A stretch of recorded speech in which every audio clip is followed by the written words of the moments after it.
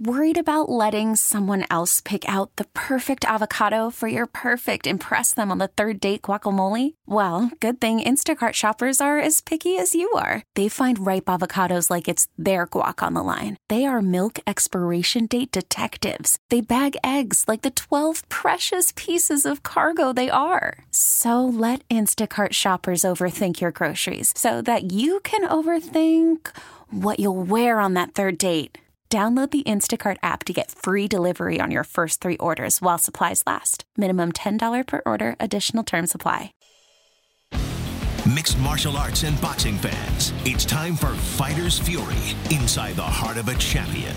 With your hosts, Brendan Tobin, Seema, and Tommy Guns. It's time for Fighter's Fury on AM 790, The Ticket. All right, let's get to it, everybody. Fighter's Fury here on your Sunday morning. It's Tobin here with you. Flying solo this week. Seema and Tommy Guns out for this show. We will hear from them soon. Let's get into last night's action. There's a couple big things going on. We had HBO Boxing, which is winding down. I believe this was their second to last show last night. Daniel Jacobs taking on Sergey Derevchenko for the vacant IBF middleweight championship of the world. This was the one that was stripped from Gennady Golovkin, who of course is no longer middleweight champion of the world. That is mostly in the realm of Canelo Alvarez. But Danny Jacobs is an absolute beast. He's a man who a lot of people, including myself, thought beat Gennady Golovkin when those two squared off. And just an incredible story. I mean, coming back from bone cancer, not to mention how talented he is, what a badass he is. And it was an interesting fight. It was an interesting fight where Sergey Derevchenko is bringing the pressure for the most part in this fight, and that's his best asset, bringing that aggression, having Danny Jacobs back up the entire time. And you know, I was watching this fight with a lot of intrigue, as I thought that Danny Jacobs should be winning that fight pretty handily, especially before we got to the last quarter of that fight, where I thought he pretty much had that in the bag. He definitely had a knockdown in the first round. He was landing the more meaningful shots by my eye test.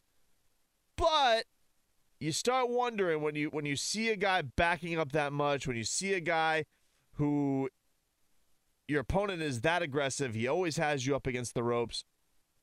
Just doesn't seem where, even though you're landing big shots on him, you're not really deterring his will. And that was the thing you could say about Sergey. I mean, his will would not be broken that entire fight. And really, once you got to about round 10, you know, it was arguable that, you know, Danny probably pulled out one of those rounds, but I think you probably look at those last 3-4 rounds, and they probably went Derevchenko's way. That's the kind of aggression that he was bringing. That's the kind of momentum he was trying to take away. And Danny Jacobs just looked tired from having that kind of pressure put on him the entire fight. So when the cards were read, they went to Julie Lederman first. It was funny because her father, of course, Harold, is the legendary unofficial scorer of HBO. And he had a pretty easy win for Danny Jacobs the entire time. But Julie did not. Julie had it 114-113, which would have her having it 7-5 plus the knockdown, knocking that score down a little bit. So she gave it to Derevchenko. The other two scorecards, they went 115-112, which is what I had. And I think about what everybody should have been in the realm of that Danny Jacobs had this fight, probably had it 7-5, but had that knockdown in hand, so he was pretty good. But he definitely looked like he was petering out at the end of that. And that's not to take anything away from Danny Jacobs. You know, Sergey is an absolute badass. You look at him and you wonder, like, if he was a weight class down, might that be a little bit more ideal for him? But Danny is a big, lanky middleweight, man. That is not an easy matchup for a lot of guys. You know, this is a guy who gave Gennady Golovkin all he could handle and then some. And you know, there really shouldn't be. You know, I'm not looking at this to take away anything from Derevchenko saying he can't last in the middleweight division. He certainly can. But it felt like the big difference in this was just those obvious wow moments, those real game-changing punches of the fight. But as far as pressure, as far as will, as far as heart that he was able to bring in that fight, tremendous from all angles from him, and he put on a really, really good bout against Daniel Jacobs, who then afterwards called out Canelo Alvarez. I would absolutely love to see that fight. It doesn't seem like that far-fetched of a fight to make. You know, this is a guy, in Danny Jacobs, that you definitely could sell on the fact that people thought that he beat Gennady Golovkin. And that a lot of the reason that Gennady Golovkin got the nod in that fight was because they weren't about to go and ruin the Canelo matchup. That the people had been talking about Triple G versus Canelo for a while, that they were finally willing to make it, and there wasn't going to be any way in hell that Danny Jacobs was going to get the nod over Gennady Golovkin. And a little bit similar to this fight, where with Danny, you do have to take into account, like, it does feel like as the fight kind of wears on, there's a little bit of steam that's getting taken off these fights. Like, he's a much faster starter than he is a finisher in these big time matchups. But that being said, you know, we talk about the people that Canelo should face in this middleweight division, the Charlos, the Billy Joe Saunders, the Andrade, all those are great. But I do feel like, you know, the best among them right now, and the guy who's been in there with the best guys is Danny Jacobs. And promotionally, it feels like an easy fight to make, simply because, you know, Danny is with Eddie Hearn. I'm not sure if this is the last one on his deal or not. It's clearly got to be the last one on his HBO deal, but it feels like there'd be a seamless transition to go over to DAZN. So promotionally, I feel like that's a good match made for these two. And the other thing is, because of the size, I feel like this upcoming fight with Canelo against Rocky Fielding is a good tune-up to take on Danny Jacobs. And if Canelo were to beat him, I think it just puts an even stronger foothold for himself at the middleweight division. And of course, he also now has the luxury of having a belt. So with Canelo having the belts that he has, with Danny now having one of the belts that Gennady used to have, it's an interesting matchup there. So really good performance by him. Fun fight yesterday. Intriguing fight. I think a lot of us were on the edges of our seats with those scorecards, not because, you know, most people didn't think that Danny Jacobs probably won that fight, but just because you know the way judges can go, and you know how a fight can be swung. And, you know, if that fight wasn't in New York, if Danny Jacobs wasn't the American, if he wasn't the more well-known guy, maybe it swung even more. Maybe that's something that could have swayed the judges. But I think they got it right last night. I think a 115-112 is about as spot on as you can get for that bout. But Danny Jacobs, he almost let it slip out of his grasp last night. That's for sure. Let's get over to UFC. You had a fight night last night in Canada. Couple big matchups to really go on. The co-main was interesting in this regard. You had Artem Lobov, who was supposed to take on. This was supposed to be the matchup where he's supposed to take on Khabib's teammate.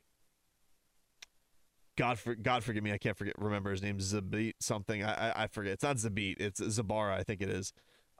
He was taken off the card because of the whole Conor melee.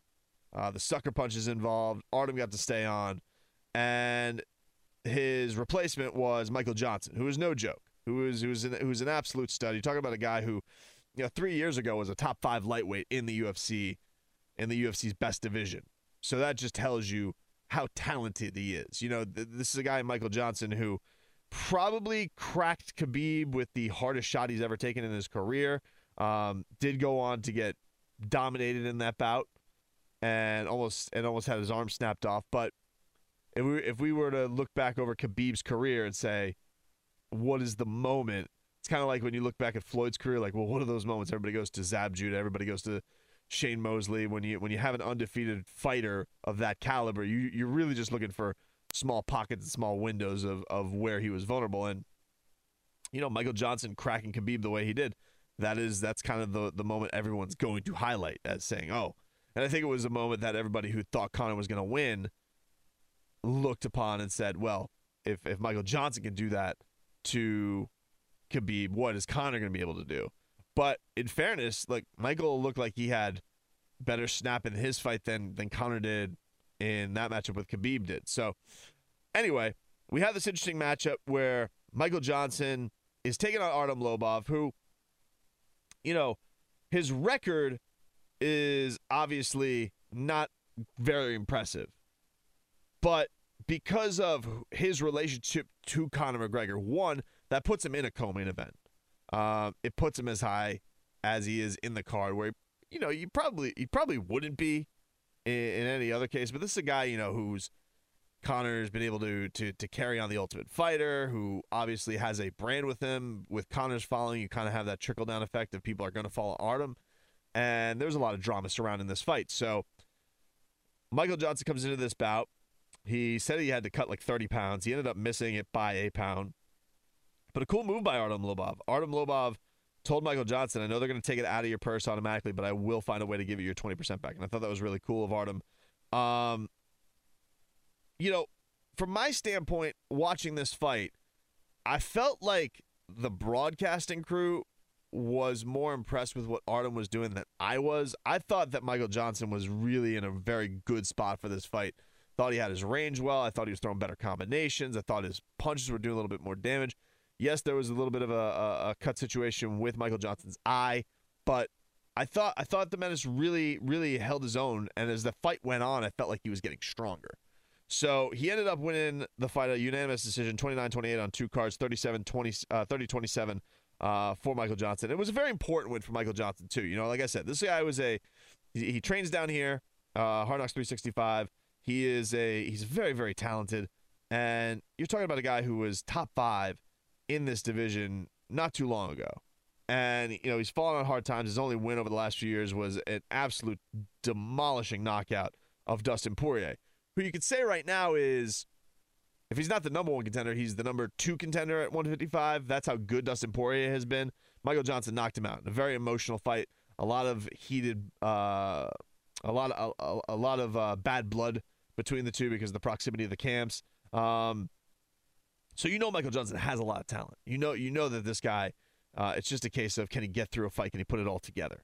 And for this win, I thought it was very important for him because, yes, it was on short notice, and you can always go to that card of, he took this fight on such and such day's notice. He had a very brutal weight cut for it, but Artem is what he is. That being said, he is more known for who he trains with than his actual fight career at this moment.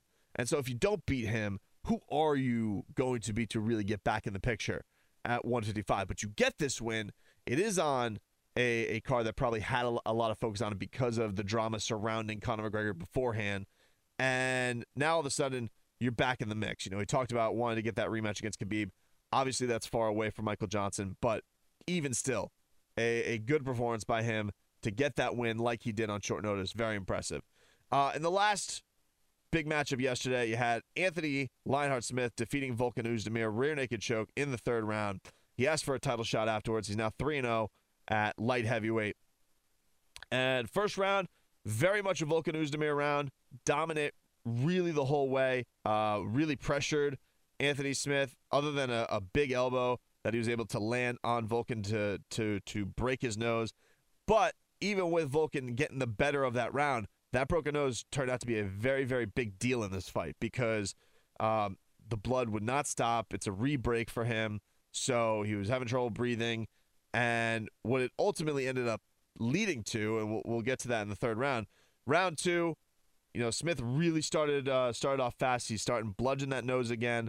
It's pouring out like a faucet, but gets this weird situation where Volkan gets on top of him with about 3:30 left. Doesn't do too much with it, but he is on top the entire way. So because of how Anthony had that first 90 seconds, it's not good enough to call it a 10-8 because Volkan did not really dish out the punishment, but he did win the round. He did win the round, that's for sure. So we get to round 3, and again, these guys both look exhausted. Keep in mind, this is a 5-round fight. They both look as done as it gets. They both look cooked. Anthony, as we come to learn, has a pretty busted up leg. Volkan, of course, is dealing with the broken nose. Conditioning-wise, they both look very, very exhausted. No way that these guys are going to get through 5 rounds. It doesn't seem possible. But the big, big swing in this fight came with the takedown. You get about a minute 45, gets the takedown of Volkan. Volkan is very tired at this point and starts going for the rear naked choke. And goes after it, readjusts like about 3 times. But because of the blood, because of how much has been pouring out from Volkan in this fight, makes it a lot easier for Anthony to maneuver. Ends up sinking it in. Volkan has to tap out and moves to 3-0 at 205 pounds. Now, he calls for a title shot afterwards. It's been a cool story watching Anthony Smith. This is a guy who's 30 years old. I think he's at 30-13. I think is his record at this point, and such a veteran of the sport. He's really been on a nice roll. He's taken out a couple of legends in Rashad Evans and Shogun. Now he's taken out a legit top contender at 205. So he has a very hot name at 205. Problem being right now is that you have the title fight set, and it is Alexander Gustafsson against John Jones in the rematch. That's going to be the title shot. So what does Anthony Smith do at this point? You're still at a point where 205 is getting some new names, but not a ton. Do you stay ready just in case one of those two falls out and maybe an opportunity opens up? I think that'd be wise. Do you end up on that card as well at the end of the year for 232, where you really are able to call out the winner? That could be wise for Anthony Smith as well, but he's close. I don't think it's going to take much. I don't think he's there quite yet because if you beat number 2, there's not really anywhere else to go, and they don't really have John Jones in the rankings anymore. So he beats Volkan, who's number 2. Really, right now, it's probably Gustafsson's number 2. When John comes back, obviously John has to be the number 1 contender. He should have been champ. He should be champ. But either way, you're seeing that Anthony Smith is gritty. He is an absolute monster in that division. Does he have enough to beat the striking of Gustafsson? We've seen Gustafsson wobble before, so maybe that's a way he could go. We've seen Gustafsson have some troubles before when he gets to the ground. That could be a way of victory. I don't think Anthony Smith has anything for John Jones. I got to be honest with you there. Like, I just don't see it. I don't see how this guy has anything for the best fighter to ever walk the planet. I don't think that he can get inside. I don't think he can walk John down. I don't think the striking is as good. So and then we talk about ground game. Like, John's a superb wrestler. I just don't see where the win is there for Anthony.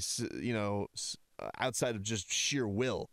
And we've seen John in the hard situations as well. We've seen his arm nearly snapped off by a TRT'd up the gills Vitor Belfort. We've seen him pushed to the limit by Gustafsson. So it's not a guy who's lacking hard or has lacked tough fights in his career either.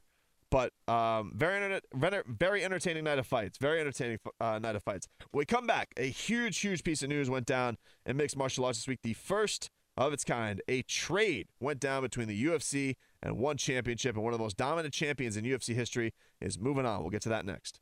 It's Fighters Fury on AM 790, The Ticket. All right. Welcome back, everybody. Excuse me. Woo! Enjoy that phlegm, everybody. All that good feeling you got from that brisk, I just ruined with that phlegm. Coming at you in the morning. 790 The Phlegm. Right at you. So I want to get to this. This was a fascinating week. We'll get to UFC 230 coming up, as of course we have a big pay-per-view coming up next week. Heavyweight championship on the line unexpectedly. But we'll get to that in a little bit. A couple of big news and notes as far as mixed martial arts was concerned this week. So this is crazy. Demetrius Mighty Mouse Johnson basically had his rights traded to one championship. If you guys know, it's an Asian-based mixed martial arts promotion, known for some different weight cutting things as far as that's concerned. Do definitely give much more love to the smaller guys. Recently signed Eddie Alvarez to a big contract, so they look like they're trying to make some input more so over here with the American television audience. Maybe they have a new TV deal coming up. I'm not sure, but Demetrius Mighty Mouse Johnson, one of the most dominant champions in UFC history, a guy who just owned the flyweight division up until recently when Henry Cejudo beat him, questionably, very closely, and took his flyweight belt. And there's been some rumblings. Look, Mighty Mouse has had an interesting relationship with the UFC where we talked about this for a while. I was in the early camp of, look, Mighty Mouse wasn't a great watch. I don't get Mighty Mouse. But slowly but surely, as the championship reign continued for him, it became harder and harder to argue his greatness. The kind of submissions that he'd pull off, the kind of knockouts that he'd pull off, it used to always be, well, all he does is get to decisions. All he ever does is go to the scorecards. And then you think about, the kind of submissions, the kind of wins that he would go out there and get, sensational wins. He really put a silence to all doubters. And really, if you got to the point where if you were against watching Mighty Mouse, you probably just don't like watching little dudes fight, because the kinds of things that he was pulling off in the cage were worse, very sensational. But then we got to this weird point where the UFC really wanted him to fight TJ Dillashaw. There were talks where TJ wanted to cut weight and go to 125 to fight Mighty Mouse. He had never cut to 125 before. Mighty Mouse was kind of like, hey, this guy doesn't have to fight a contender? Like, really? Like, we don't even know if this guy can make the weight. And then if he beats me, then we're just going to just not have this. We don't even know if this guy can continually defend the belt. And I was on Mighty Mouse's side this entire way, because you could argue, as far as draws are concerned, like, you can make all the jokes about Mighty Mouse and the pay-per-view draw that he is, the ratings draw that he is. It ain't like TJ Dillashaw's on this high platform, or has been for his entire career. Now, it did take a nice leap with the Cody Garbrandt thing, but is that just because that rivalry people buy into, people like a lot? I don't know. But TJ Dillashaw was not this household name. And I didn't get the appeal of a guy starving himself to go down and win belts. I like the idea of guys going up to win belts. It just has a different feel for me. Like, we're going to have there's this rumored fight coming up in February where Mikey Garcia is going to go up in weight to fight Errol Spence Jr. Everybody's like, you're crazy. How could you go up? You're the lightweight champion. How are you going to go up and fight the welterweight champion? It makes no sense. But the fact that he's willing to do it is so badass, and such an onions move by Mikey Garcia. When DC wants to go up, he's been the light heavyweight champion, wants to go up and fight the heavyweight champion.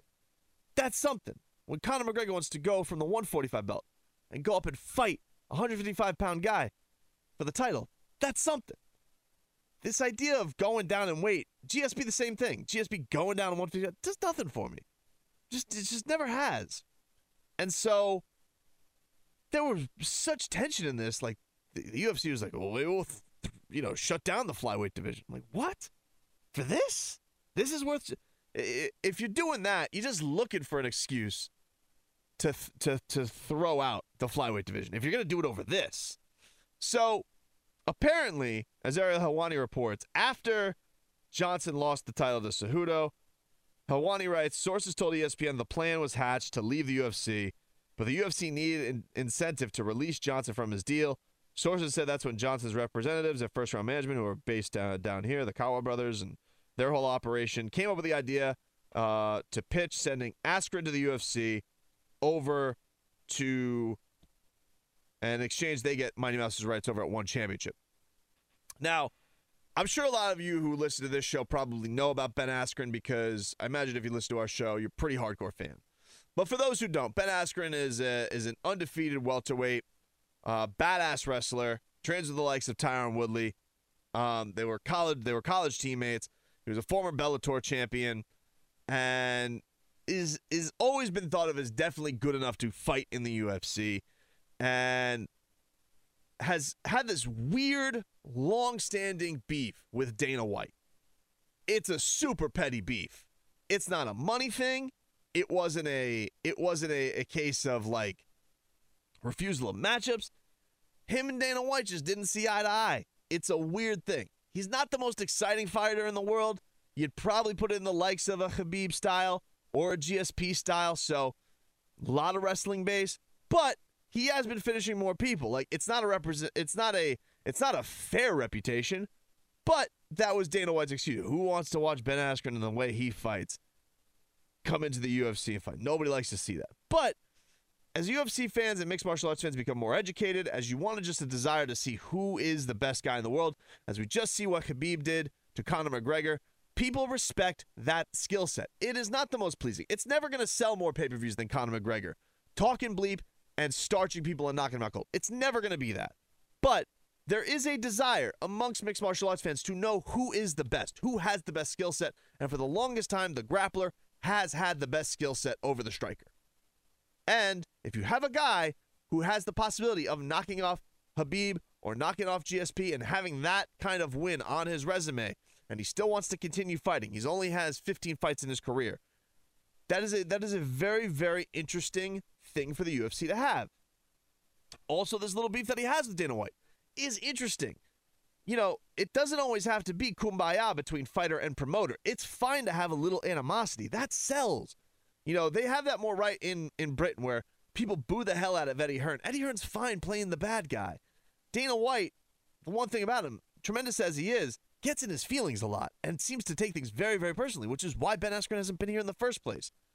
So what you have here is you have a guy in Ben Askren who feels like he could stand up for himself a little bit more. Playing the bad guy, at least against management, is more in his wheelhouse than it is Mighty Mouse. Mighty Mouse is a nice dude, man. He's a nice dude. He's class all the way. He's supremely talented. But the UFC doesn't care about the division. And they feel like they've kind of run its course. They're already talking about with Henry Cejudo. All right, let's do the TJ fight, but we want him moving up. Which makes more sense. If you want the guy to go get a second belt, have him move up. But at that point, what do you do with all these 125ers? Do you do more of a co-promotion and send more 125ers to one championship? Maybe. I don't know. But the fact that they were able to have this deal come through is very, very cool. I don't know how much this is going to happen. This seems like a pretty special window of guys who both wanted to move on to different places. Ben has been now talking. He basically retired. And the only thing he wanted to come out for was GSP. But now you put Khabib in the mix after his star power rose from beating Conor McGregor.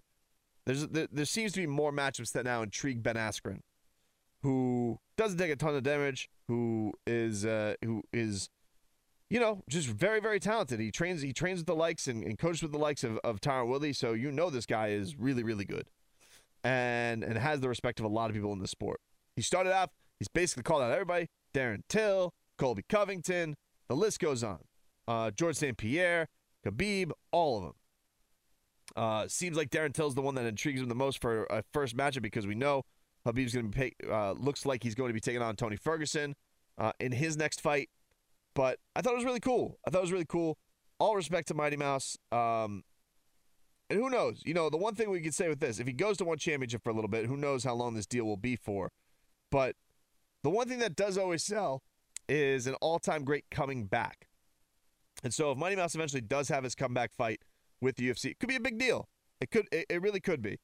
But he was a good champion. He really was. I mean, in a sport where everybody loses, in a sport where there's controversy surrounding a lot of champions, this dude just showed up.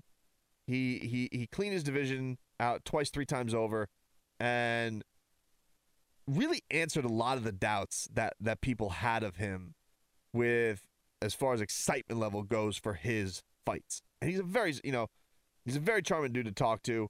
He's a very intelligent fighter.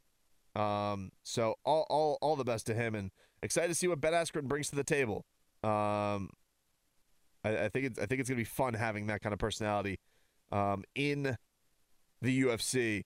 Who doesn't care if you don't like his style or not. He just wants to go and continue to have that undefeated record. So we'll see what this comes out and how this all pans out. When we come back, we'll get into a little bit of UFC 230. Daniel Cormier defending his heavyweight title against the Black Beast, Derek Lewis. Fun matchup, last minute matchup.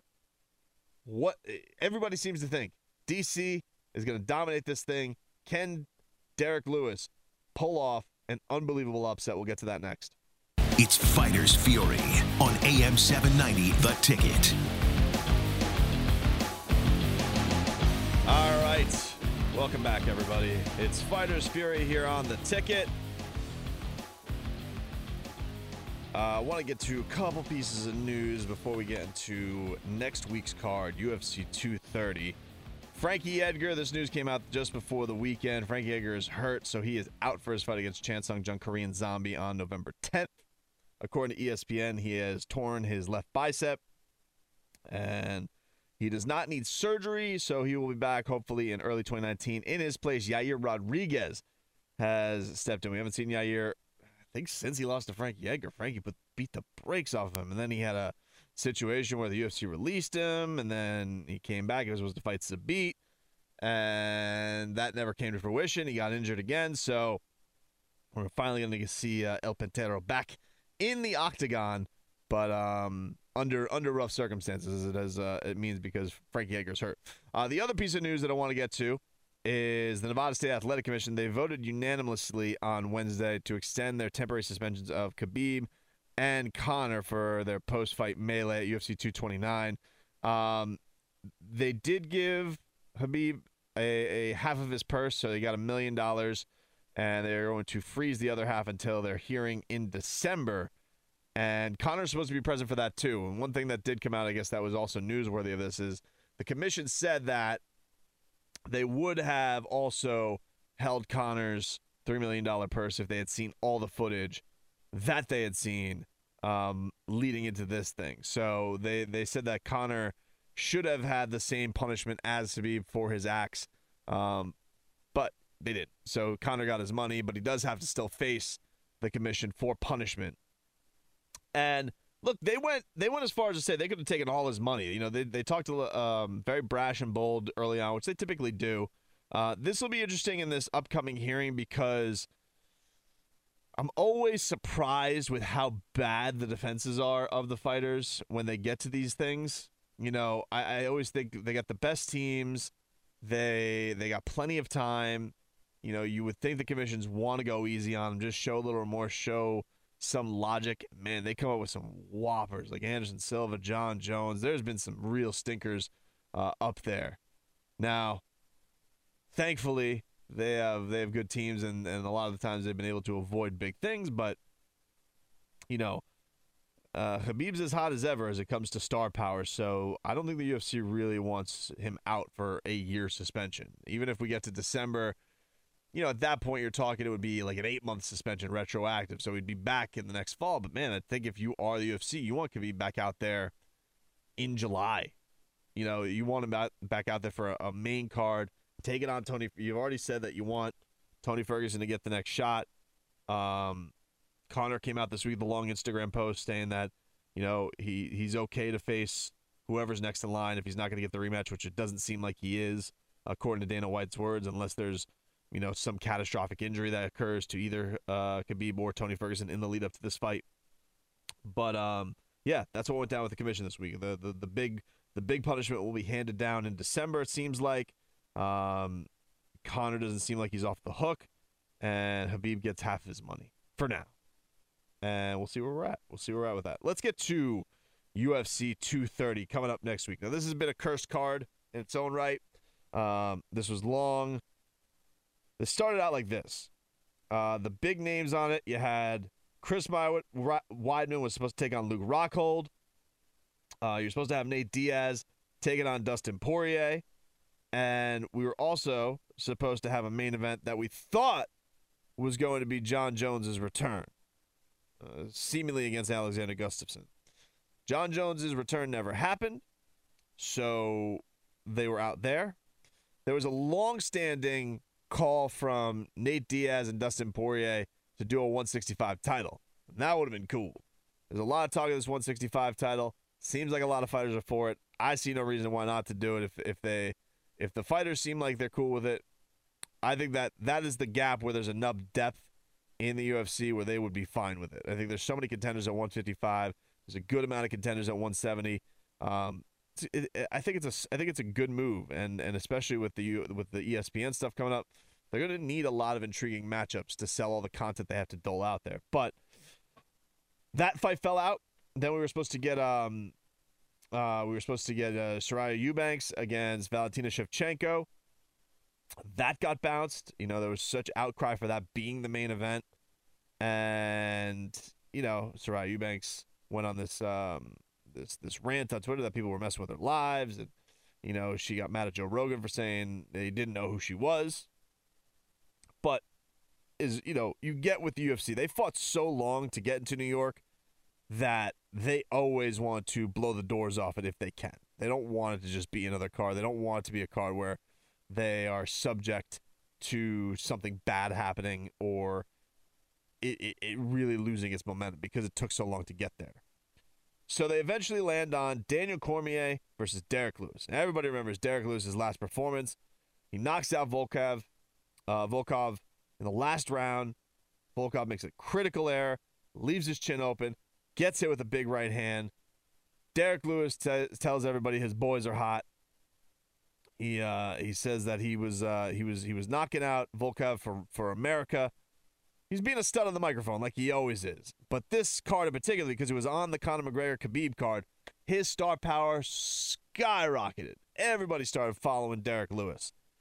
And the UFC's like, you know what? Let's ride this. Derek Lewis, would you fight Daniel Cormier? Derek Cormier is like, you know what? I've kind of fought the light heavyweight version of Derek Lewis before. His name was Anthony Rumble Johnson. I'm not fully healed yet with my hand. He's been talking about his broken hand for a while. But this is a matchup that he thinks he can win with it. It's a fun matchup.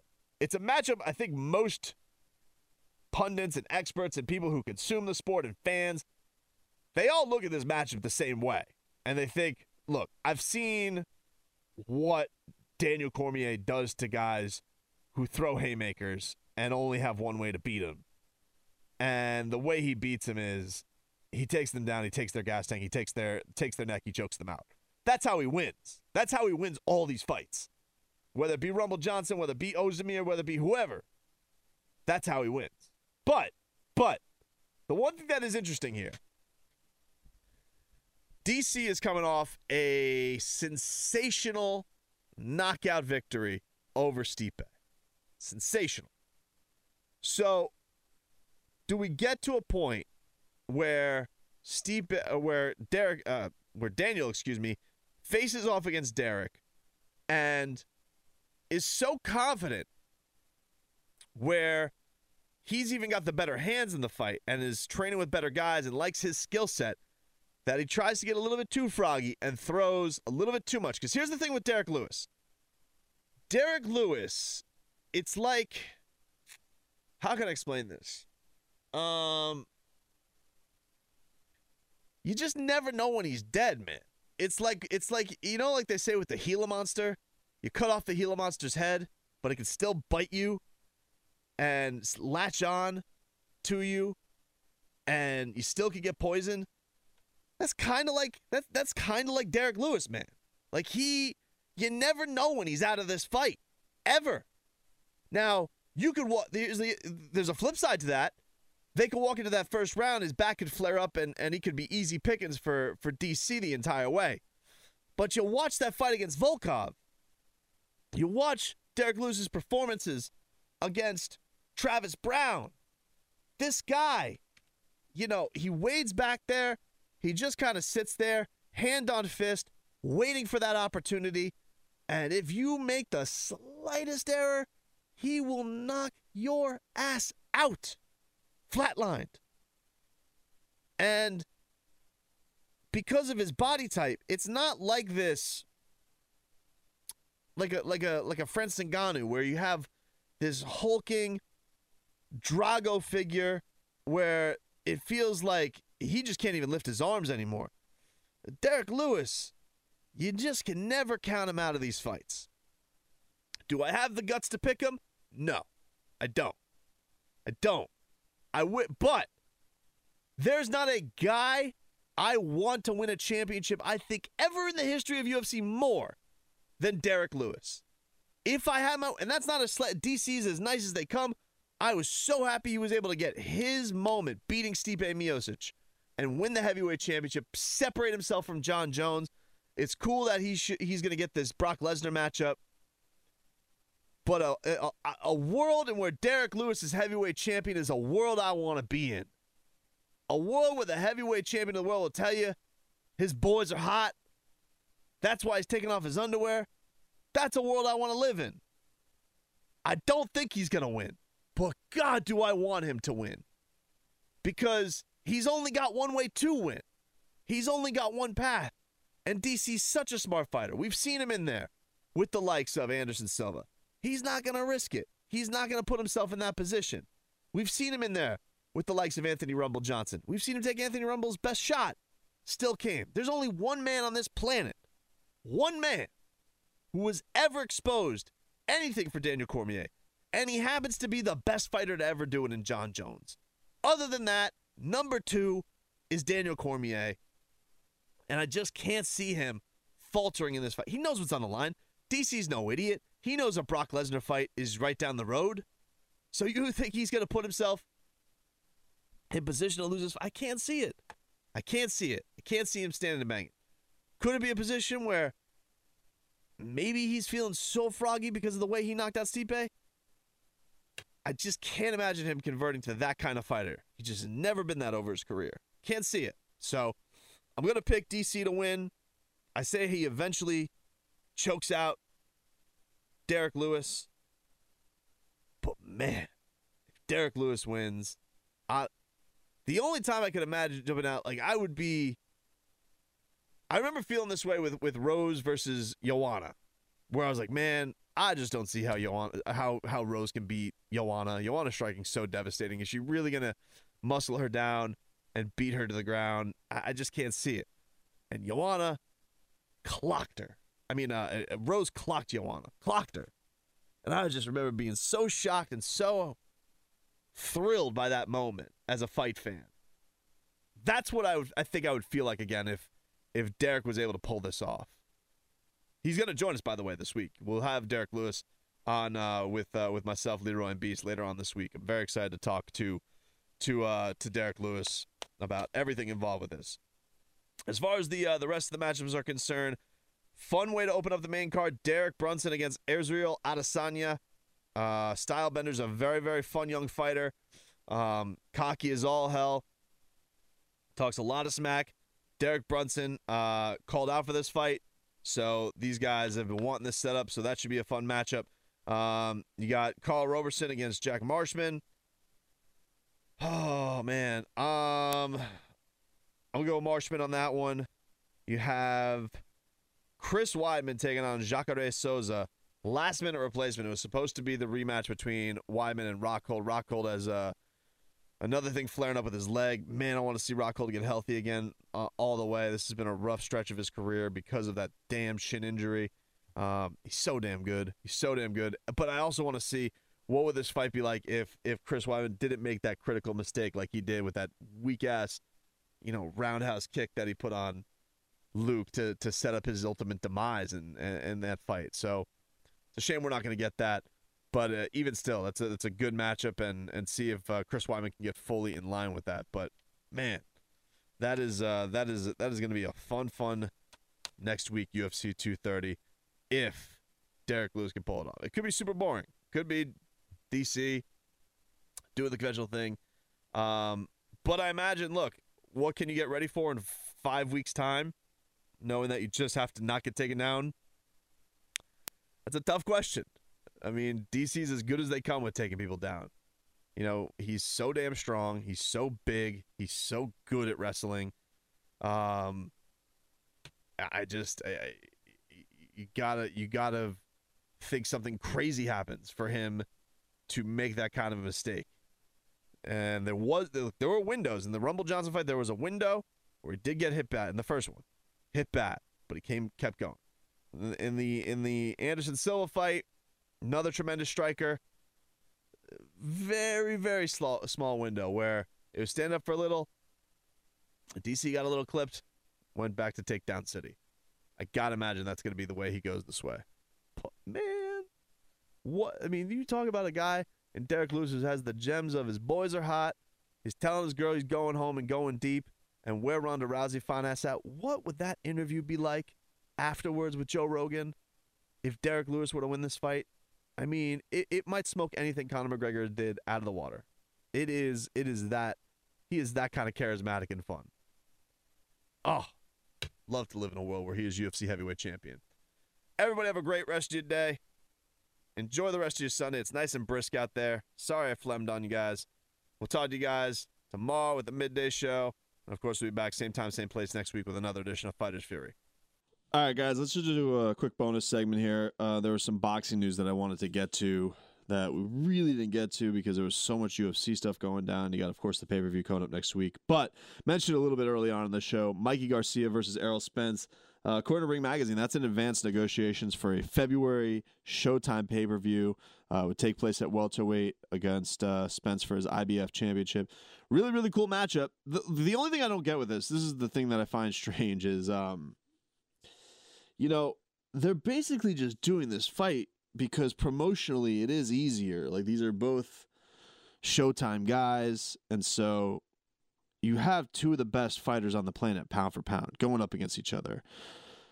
The thing that I just don't get about it is, one, it feels like Mikey Garcia is biting off way more than he can chew, and I respect the fact that he's going in there. You know, it's a guy who's looking for the biggest fights possible because of all the time that he had off promotionally. But, you know, I gotta know, like, within their own divisions, I want to know who's better: Garcia versus Lomachenko, and Spence versus Crawford. You know, and the only thing that we have holding it up is, well, Garcia and Spence are Showtime guys, and those guys are ESPN guys. They're top-ranked guys. So I just find it frustrating. You know, like, I would love to see this fight eventually down the road, maybe, like, find out who's better amongst them. But, you know, it is a pound-for-pound matchup, and if Garcia could put on the right weight the right way, you know, maybe it'll turn out to be a more competitive fight than I think so, but it just feels like he's biting off more than he can chew there. Al Haymon and Manny Pacquiao officially announced their new partnership this week. Manny is going to start facing the PBC's table. It seems like the Adrian Broner fight is going to be where he debuts, but he did put out a cool tweet where it's Manny eyeballing all the people on PBC, and it's Errol Spence, Floyd Mayweather, Mikey Garcia, and Sean Porter. Mikey Garcia versus Manny Pacquiao will be a really fun fight, a very fun fight. You know, but looks like, but it seems to everybody that Broner's going to be the first matchup. Supposedly that's going to lead into a Floyd Mayweather rematch, although Floyd seems like he's wishy-washy on that. More PBC news. This will be cool for our Miami fans down here. If you've been looking for the return of Guillermo Rigondeaux, he has not fought since losing to Lomachenko, since Lomachenko made him verbally quit.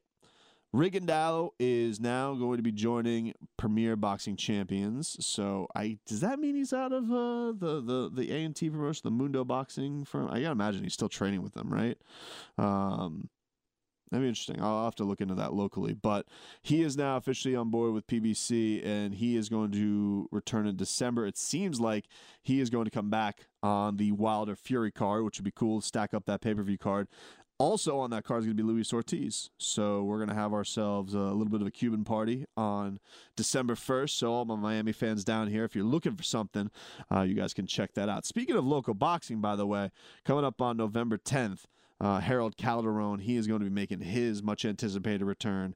You know, we're big fans of King Calderon on this show and been following his career. We had him on the midday show this past week.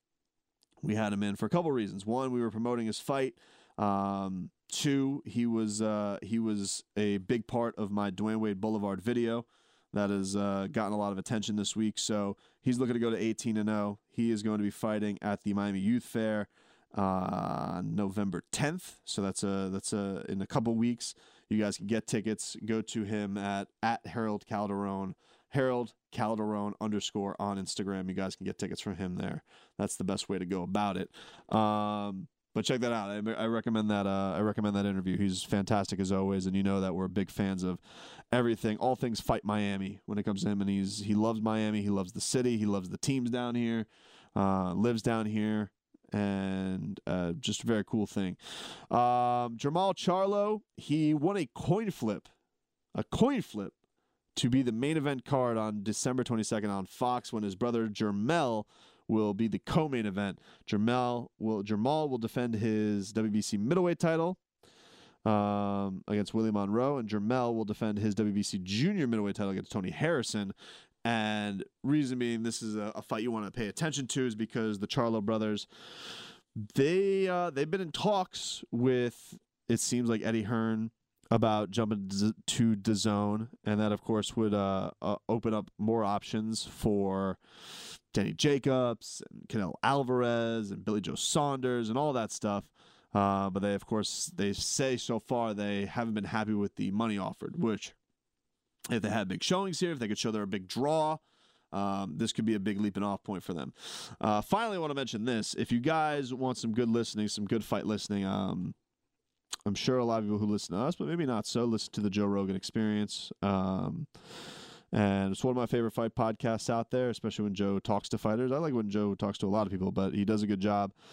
Tyson Fury sat down with him for about an hour, 20 minutes, And really interesting sit down, really interesting cat, Tyson Fury. We're getting to learn more and more about him as the lead up to this fight comes. But the most captivating part of the interview is him talking about the mental illness issues that he dealt with, and most, of course, his suicide attempt. He goes into detail about how he bought this, crazy expensive Ferrari and was going to drive it off a bridge, and then had this weird, from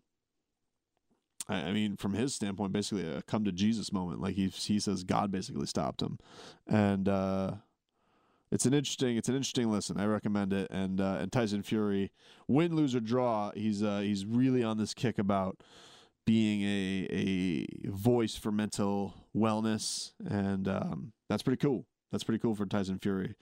And you had this week him getting ready for Deontay Wilder. They're of course fighting at the beginning of December. That's a really intriguing matchup, which we'll get more into as the fight closes in. But recommended listening. A couple of recommended listens. Listen to our interview with Howard Calderon on the Tobin Leroy and Beast podcast, and then check out that on the Joe Rogan Experience. All right, everybody have a great rest of your week. We'll talk to you next week. We get it. Attention spans just aren't what they used to be. Heads in social media and eyes on Netflix. But what do people do with their ears?